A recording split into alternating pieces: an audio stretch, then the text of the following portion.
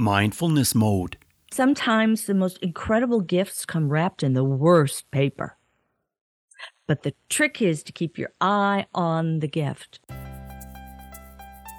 Hey, Mindful Tribe. We've talked about the paranormal before, and today we're going to pick up that topic and talk about it with a transpersonal psychologist. She's a licensed clinical social worker, educator, life coach, and she's an author with more than 25 years of clinical experience. And I'm so excited today, I really am, to talk to Dr. Margaret Cochran. Dr. Cochran, are you in mindfulness mode today? I am indeed, and so pleased to be here. Yeah, me too. I'm so excited to talk to you. Dr. Cochran, what does mindfulness mean to you? Mindfulness means the ability to step outside the ego and pay attention to who you are and what you want and what your surroundings suggest or dictate to you. Okay. Very concise, and I really like that. So one of the things you teach people, Dr. Cochran, is how to use their whole brain. So what does this really mean, and how do you do this? Well, what it means is often people think about just thoughts, or they feel just emotion, and then they begin to react and respond to the world from one of those two polar places. And the idea is that we're looking for simultaneity of functioning so that you can think and feel in real time and respond to the world from there. Do you believe that more people than ever are experiencing anxiety and stress and this feeling like they just don't know which way to turn? Holy guacamole, yes. Yeah. Absolutely. Yeah. Absolutely. People are confused. They're overwhelmed. They're being there's just this onslaught of information that comes to them. And you have to consider the fact that the human brain, and I'm being very conservative when I say this, has not evolved in the last 10,000 years. Okay. So we have 21st century problems being handled by ancient technology. What could go wrong? Yeah, that's a very interesting way to put it, Dr. Cochran. A lot. It really is. And I'm laughing, but it's not funny. I mean, there are so many people that are not equipped to handle what is going on in the world. Absolutely true. And mindfulness, to your point, is really the way to get there. Because a lot of it, and you know, people feel, because they're anxious, especially, they want the answer now. I want the answer now. I want to fix it now. I want the pain to go away now. And there are some techniques that I can teach people that help bring down that sense of immediacy in their anxiety, which is caused by their amygdala. The amygdala is a part of the brain that signals the release of cortisol, which is the stress hormone, or adrenaline, which we use in emergency situations. But when someone is under chronic stress and they're chronically overloaded with these chemicals, what begins to happen is, instead of the amygdala, which is back here in what's called the limbic system, which controls emotion and meaning and learning, it's designed to communicate here with the prefrontal cortex, which is where you have reasoning and logic and your personality. Well, what happens is when you get in those chemical overload situations, these two stop talking. The train does not run all the way to the station, you know? Right. Yes. So you're responding from a part of your brain that is telling you the sky is falling, henny penny, and there's no coming back. And there's no rational part that says, wait. No, the sky's not falling. Hang on a second. Ask another question. Get another piece of information. You know, have some popcorn, settle down. Let's figure this out. We go right to, oh my gosh, we have to do something. And the most convenient and easiest thing to do is someone who comes along with some conspiracy theory and says, oh yeah, this is the true answer. This solves all the problems. Now you have all the information. And now that you have it, you are safe. And that's the biggest fallacy of all. If you believe this story I'm telling you, then you're safe. No one can harm you. Wow, we've seen this over and over and over this the last few years. That is for sure. Now, Oh, we I have. wonder if going back to your childhood, Dr. Cochran, were there any indicators that told people around you that maybe you were going to end up doing the kind of work you do today? Yes, there were. My nickname as a kid was Doc. Kids would come to me and tell me stuff or ask me things Yeah. and just expecting me to know somehow. And if I didn't know, I'd run off to the library and look it up. And then I'd come back and say, okay, well, according to this, da, da, da, da. So, the library was my favorite hangout. Wow, that's so cool and it's so funny. Well, I want to talk to you about Selma. And Oh, Selma was so special in your life, your was. beloved therapy dog. Tell Yes. me what Selma did for you and what Selma did for the world. Well, Selma was a beautiful pit bull, as they're Hmm. called. And she had this incredible heart and amazing intuition. Selma did not become part of my life until she was 6 years old. She had been previously she lived with a couple apparently that the husband didn't like her, and when the wife was away, he threw her out of the house. Wow. So she was caught roaming the streets by animal control, sent to the Humane Society. She was then adopted by a woman who was a friend of my partner, my late partner in practice at the time. And so she had to go away to Sweden to visit family and left the dog with my partner. And he was taking care of her. But when I went into the office and met her, there was something there, just this click, right? Hmm. And so a friend of mine who's gifted intuitive said, "That's your dog." I said, "No, it's not. It lives with this other woman." And I didn't want to get too attached because I knew, what happened. Well, all of a sudden one day she said, "I have to move to South Carolina and I can't get homeowners insurance if I have a pit bull. Will you keep her?" Oh, wow. And Selma became part of my family.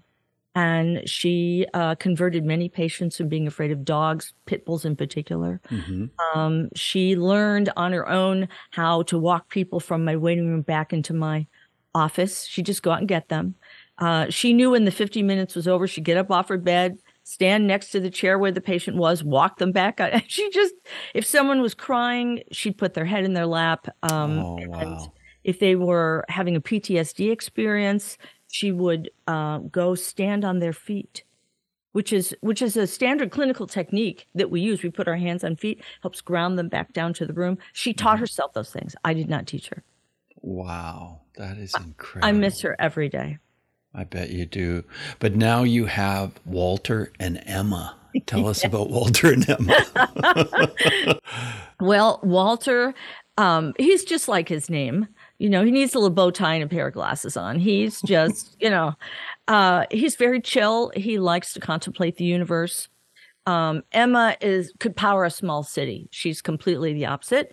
And so when they're out walking together, sometimes Walter wants to lay down and look at the leaves in the trees. And he'll just lay there and look, and Selma's like, okay, let's go, and she'll wait for a while. And finally she gives up, grabs his leash and drags him off down the sidewalk because she says, "We're done now. It was time for us to go." So it's beautiful because the two of them come together and they make the perfect combination of energies. And are Because they pit bulls as well? they are, yes. Yeah. And what do you think it is about pit bulls that not only makes them so special as you describe, but also makes them so feared? Well, it's their breeding partially because they're very strong and very muscular. Trust me, I know they're very strong, muscular. And if you are going to work with American bullies, their technical name, you have to be an experienced handler. You have to know what you're doing, because they will challenge you. But the other is people are not good to each other and they're not good to their animals. Right.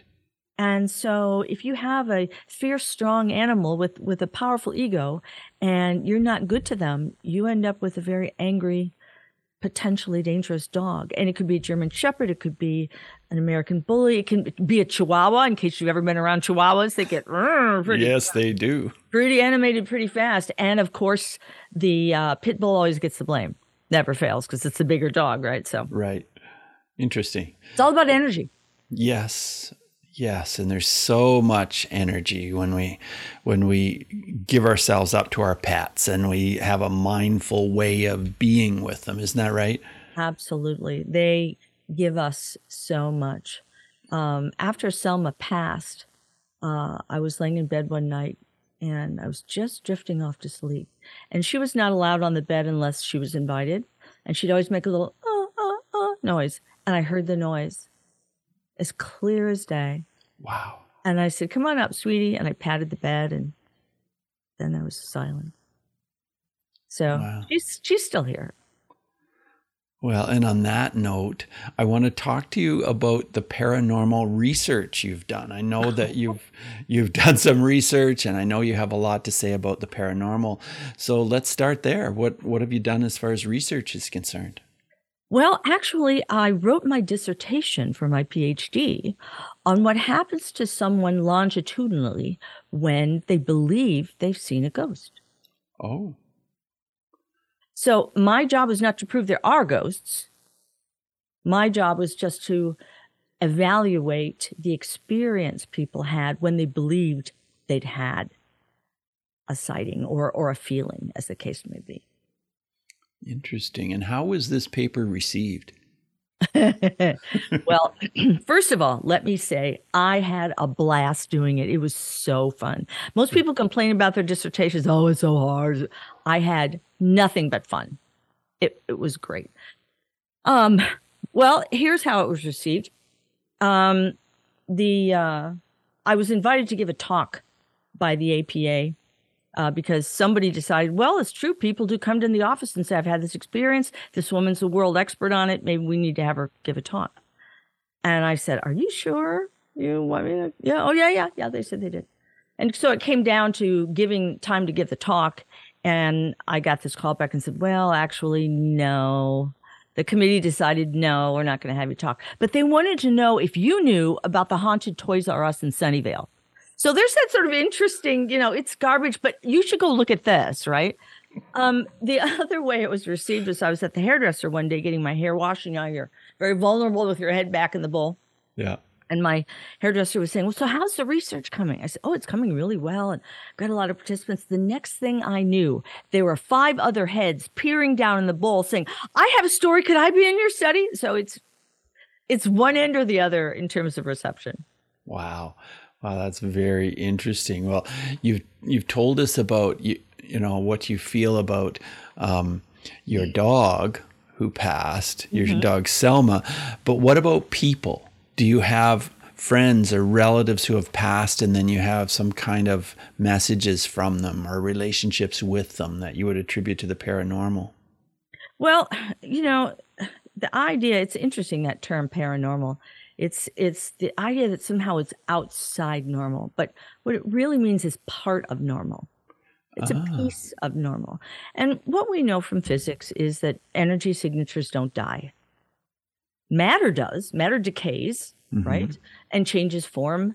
But energy does not. It continues on, and we appear to be energetic beings. So whatever this is that makes this car that we're living in go, it seems to persist past the car.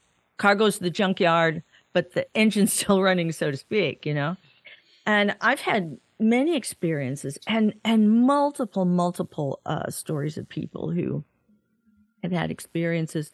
And sometimes they're people that you know that have passed, and sometimes they're not. I had a lady who had just given birth, and her husband worked nights, and she was going to go down in the basement of her house and do some laundry. So she put her infant in the laundry basket so she could carry it carefully, and opened the basement door, turned on the light, and standing at the bottom of the stairs was a man in a suit, and he just did this. He said nothing. He just did that. She screamed. Just held up his hand. He just held up his hand. Yes. And she screamed and ran and called her husband. He said, "Get out of the house, call the police." And she was all freaked out. And she thought, no, probably some kind of weird postpartum thing. I'm just going to do the laundry. So she picked up the basket again, opened the door, flicked on the light, and there was the man with his hand like this. Oh, wow. So she took off outside, and just at that moment, her husband pulled up. Police cars came because he'd called the police when she called him. And the police went in the house, and they thoroughly searched it. There were no signs of entry. There were no windows in the basement. It was just a cinder block structure. There's no mm-hmm. And so one of the police officers said, "Ma'am, I don't know what you saw down there." He said, "But did you know about the crack you have in the foundation to your stairs? If you'd walked down those stairs with that baby, I don't think you would have made it." What? So I don't know who that was. It was no one she recognized. But someone came along and said, "Don't do this. Be careful." Oh. And probably saved 2 lives. Wow, that's incredible. So if you run into someone in your basement in a suit that goes like this, I suggest you listen. That's my best advice. Yes. Wow, what a story. I know that you talk about a couple of things that are the keys to changing lives in the world as a whole, and they are empathy and yes. compassion. Yes. And I just wonder if you can expand on that. Well, empathy is different from sympathy. People often ask me that. And sympathy is when you feel for someone, but you lose your footing and become part of whatever's going on with them. Empathy is when you see someone with something going on and you're able to stay yourself in the face of their pain and actually offer assistance. Empathy is what allows us to look into the eyes of any creature on this planet and see our own eyes looking back. Empathy stops wars. Empathy stops murder. Empathy stops rape. It stops crime. It stops cruelty. Empathy is what allows us to love. And without love, we are nothing. Yes. Yes. And you also talk about humor and what it can do for us. And I know that I strongly believe that we just don't have enough humor in our lives, many of us. Well, those of us who allow ourselves to laugh at our own behavior will be endlessly amused. Because we're always doing goofy things, right? We come to goofy conclusions and we go in goofy directions.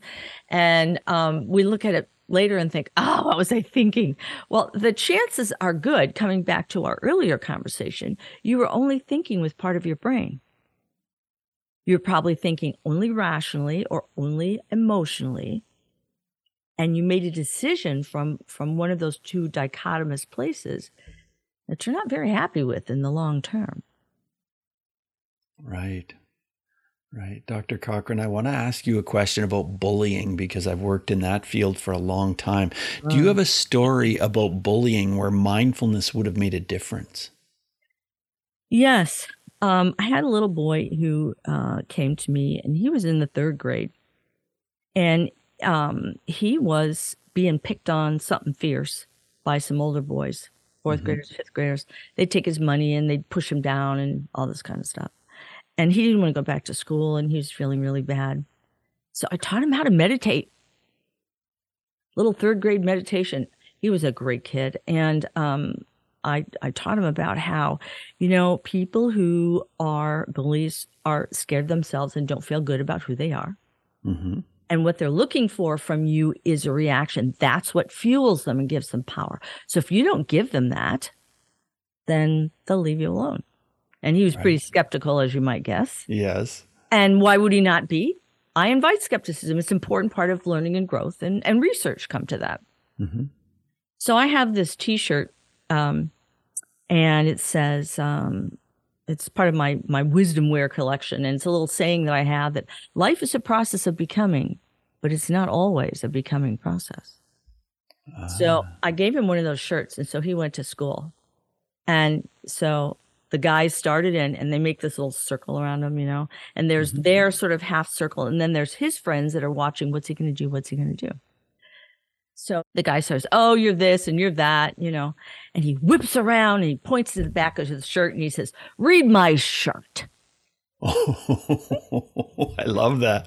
And the bully was like trying to read the shirt and then he didn't know what to do. He just stopped dead in his tracks. So everybody laughed at him. His friends, my little guy's friends, and my guy walked away, never bothered him again. Isn't that something? Wow. And where can I get one of those shirts, Dr. Cochran? I'll find one and send it to you. The thing is that what really stemmed the tide was his confidence. Right. He was not being externally motivated. He was being intrinsically motivated, internally motivated. And he said, you can say whatever you want to, but I'm still me and I'm okay. Which brings us again back to compassion and empathy, because the first place that must start is with ourselves. We have to love us before we can truly love others and, most importantly, receive love from others. Yes. Often we get scared of intimacy and deep connectedness, and so we put ourselves in a giving, quote unquote, position where we're always in charge of, I'm going to put out love. I'm going to give gifts. I'm going to do this. But when someone says, oh, you have beautiful eyes. I love the way you smile. We say, and we don't receive the gift. And I always tell people, how you feel when you give something to someone. How does that feel? Oh, it feels good. Okay. So when they give you a piece of their heart and you go give them the raspberry, how do you think they feel? Oh, bad. I said, I know. Right. Yes. So learning to receive is a very important part of intimacy and connectedness. And it's a wonderful gift to whomever the gift giver might be. Yeah, so true. Absolutely. What's the best website where Mindful Tribe can find you? Oh, drcochran.com. That's so easy. drcochran.com. COCHRAN and Dr. DR, right? Yep, that's it. Yeah. Awesome. drcochran.com. Yeah. As we move forward in the interview, Dr. Cochran, I want to ask you 5 quick answer questions. So just 30-second answers are perfect. The first one is this. Who is one person who has been a very powerful mindfulness influence in your life? Carl Jung. Oh, that was quick. That was easy. Carl Jung. When did you first discover Carl Jung? You're going to laugh. I discovered Carl Jung back in elementary school when I was hanging out at the library. I need to tell you this. Yes, please do. I was nearly shot in the 4th grade. We were studying one of the American icons, Johnny Appleseed, who went around, doing apple seeds everywhere. And the Native Americans never bothered him. He could go anywhere with his apple seeds. Now, mind you, he walked around with a tin pot on his head, and he wasn't always appropriately dressed. And so the rules of Native Americans, who were much more compassionate often than their captors, was that if you were touched by the spirits, you didn't hurt that person. In fact, sometimes they leave him food and other things because they felt he was touched by God. Right. Well, so everyone was extolling the virtues of Johnny Appleseed. And I was thinking, I don't know, that doesn't make sense to me. Something's missing. So I went to the library and I did a lot of research in my little research 4th grade head. And I figured out he was a schizophrenic. That's what was wrong with Johnny Appleseed. And that's why he died of exposure and starvation. Because he was naked in the snow. And schizophrenics untreated often dress in interesting ways, or they'll take all their clothes off or whatever. So I raised my hand in the 4th grade. I said, newsflash, I just figured out that Johnny Appleseed was a schizophrenic. I was explaining what schizophrenia was. Recess was hell after that. Oh, I was persona non grata. The teacher had to stand in front of me with her arms out. No, don't kill her. Because people, they thought I was messing with a beloved character. And I said, no, I'm not disparaging him. I'm just explaining why he could do the things he did. And why he was treated by the Native Americans the way he was, why, sadly, he died the death that he did. We still have all the apple trees, but, yeah, that didn't go over so well. That's a fascinating story. Thanks for sharing that, Dr. Cochran. Wow. My next question is about emotions. How has mindfulness helped you deal with your emotions? Mindfulness has allowed me to step back from the 3D temporal world and understand that each being, no matter what their species might be, is here on their own journey. And it's above my pay grade to understand why they choose particular challenges, like Johnny Appleseed in his schizophrenia. I don't know why, but I have respect for it. I have reverence for it. And no matter what it looks like, I recognize that there's value to it. One of the things that's difficult is that often people don't have a long view. For example, my mindfulness has allowed me to believe wholeheartedly that only good things will come to me. Always. And sometimes the most incredible gifts come wrapped in the worst paper. But the trick is to keep your eye on the gift. Carl Jung again, the pearl of great price. Right? So Rick, when something happens that I perceive to be negative or scary, my first thought always is, ooh, I wonder what's on the other side of this. This is going to be exciting. And there's my joyful anticipation. Wow. I love that. I want to ask you about breathing, because we haven't really talked about that. Do you have any thoughts, any ideas, any suggestions about breathing as it relates to mindfulness? Yeah. One of the things that often happens to us is, as we talked about earlier in the program, we get overwhelmed. Yeah. To the point where we just can't process anything else, and we kind of shut down. And I have a little 4-7-8 I am enough exercise that I think is very helpful. If you like, we could quickly go through it. Please, yeah, let's do that. Show the folks how it works. Yeah. So first thing you need to do is take both hands and cross them like this, and then place them over your heart in the center of your chest. There you go. Now close your eyes. And we're going to breathe. We're going to inhale for a count of 4, hold for a count of 7, and then exhale down for a count of 8. And we're going to do that 3 times. And while we're doing it, I'm going to be talking with you. And all you have to do is repeat what I'm saying inside your head. Okay, here we go. Inhale for 4. I am enough. Hold for 7.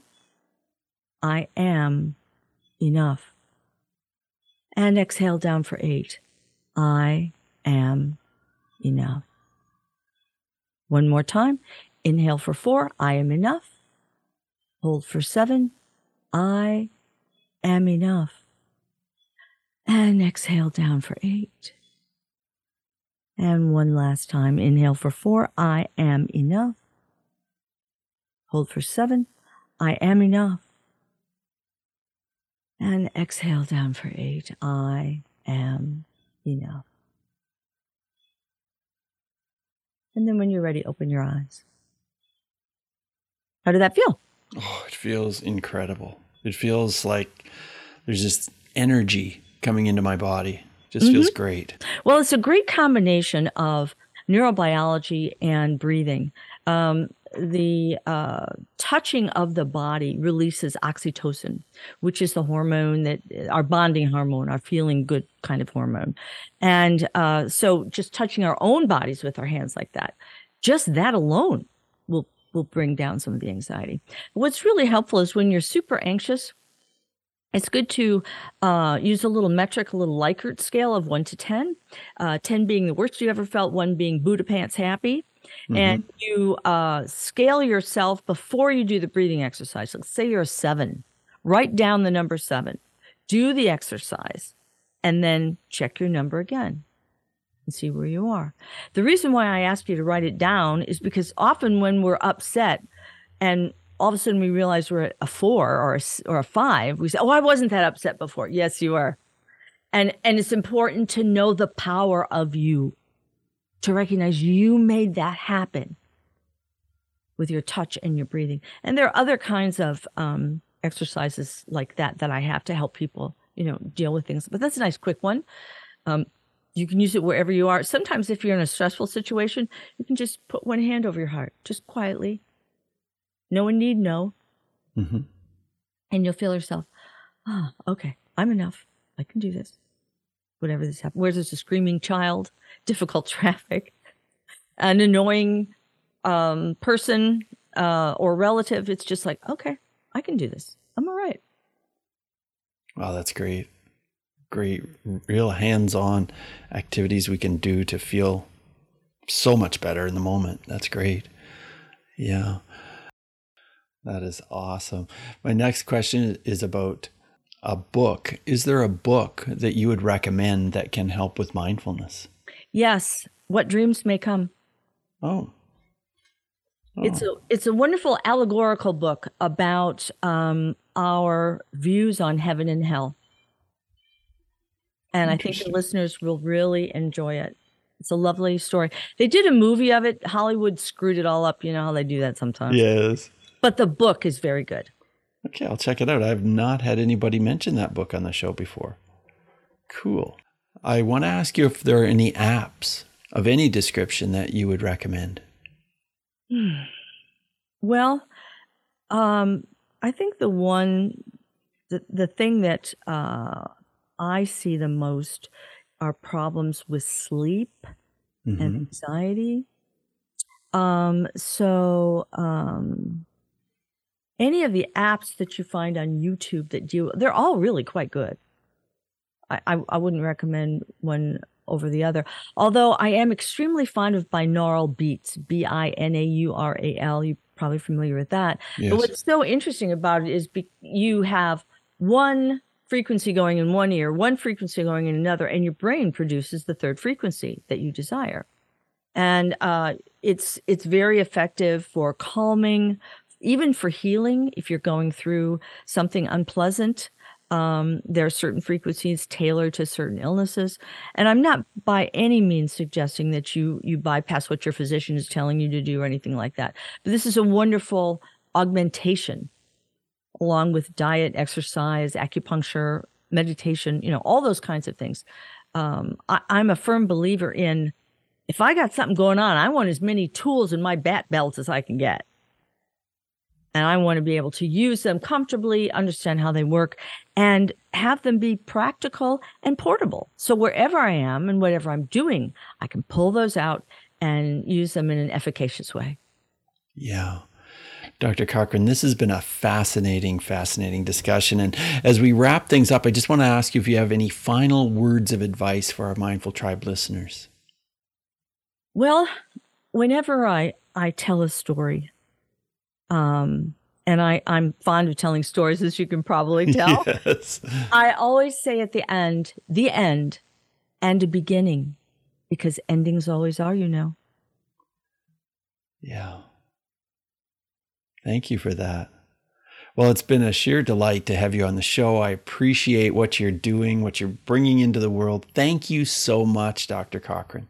Oh, thank you for having me. Be safe and be well to you and all your listeners. I will. Bye now. Bye. Hey, Mindful Tribe, would you like to receive a healing meditation from me, which is personalized just for you? I will create a personalized healing meditation. Maybe you have some anxiety, maybe you have some stress, maybe you have some tension, maybe you have some grief or something that you're just trying to work through. And you would benefit from having a healing meditation that I've custom created just for you. It will be approximately 8 to 10 minutes. Send me an email, bruce@mindfulnessmode.com, and put meditation in the subject line and tell me about your situation and what it is that you would like to work through. And I will create a custom healing meditation just for you. And that is my gift to you, Mindful Tribe, for being a consistent listener on Mindfulness Mode. So take what we've learned today to reach new heights of calm, focus, and happiness. Stay in the mode.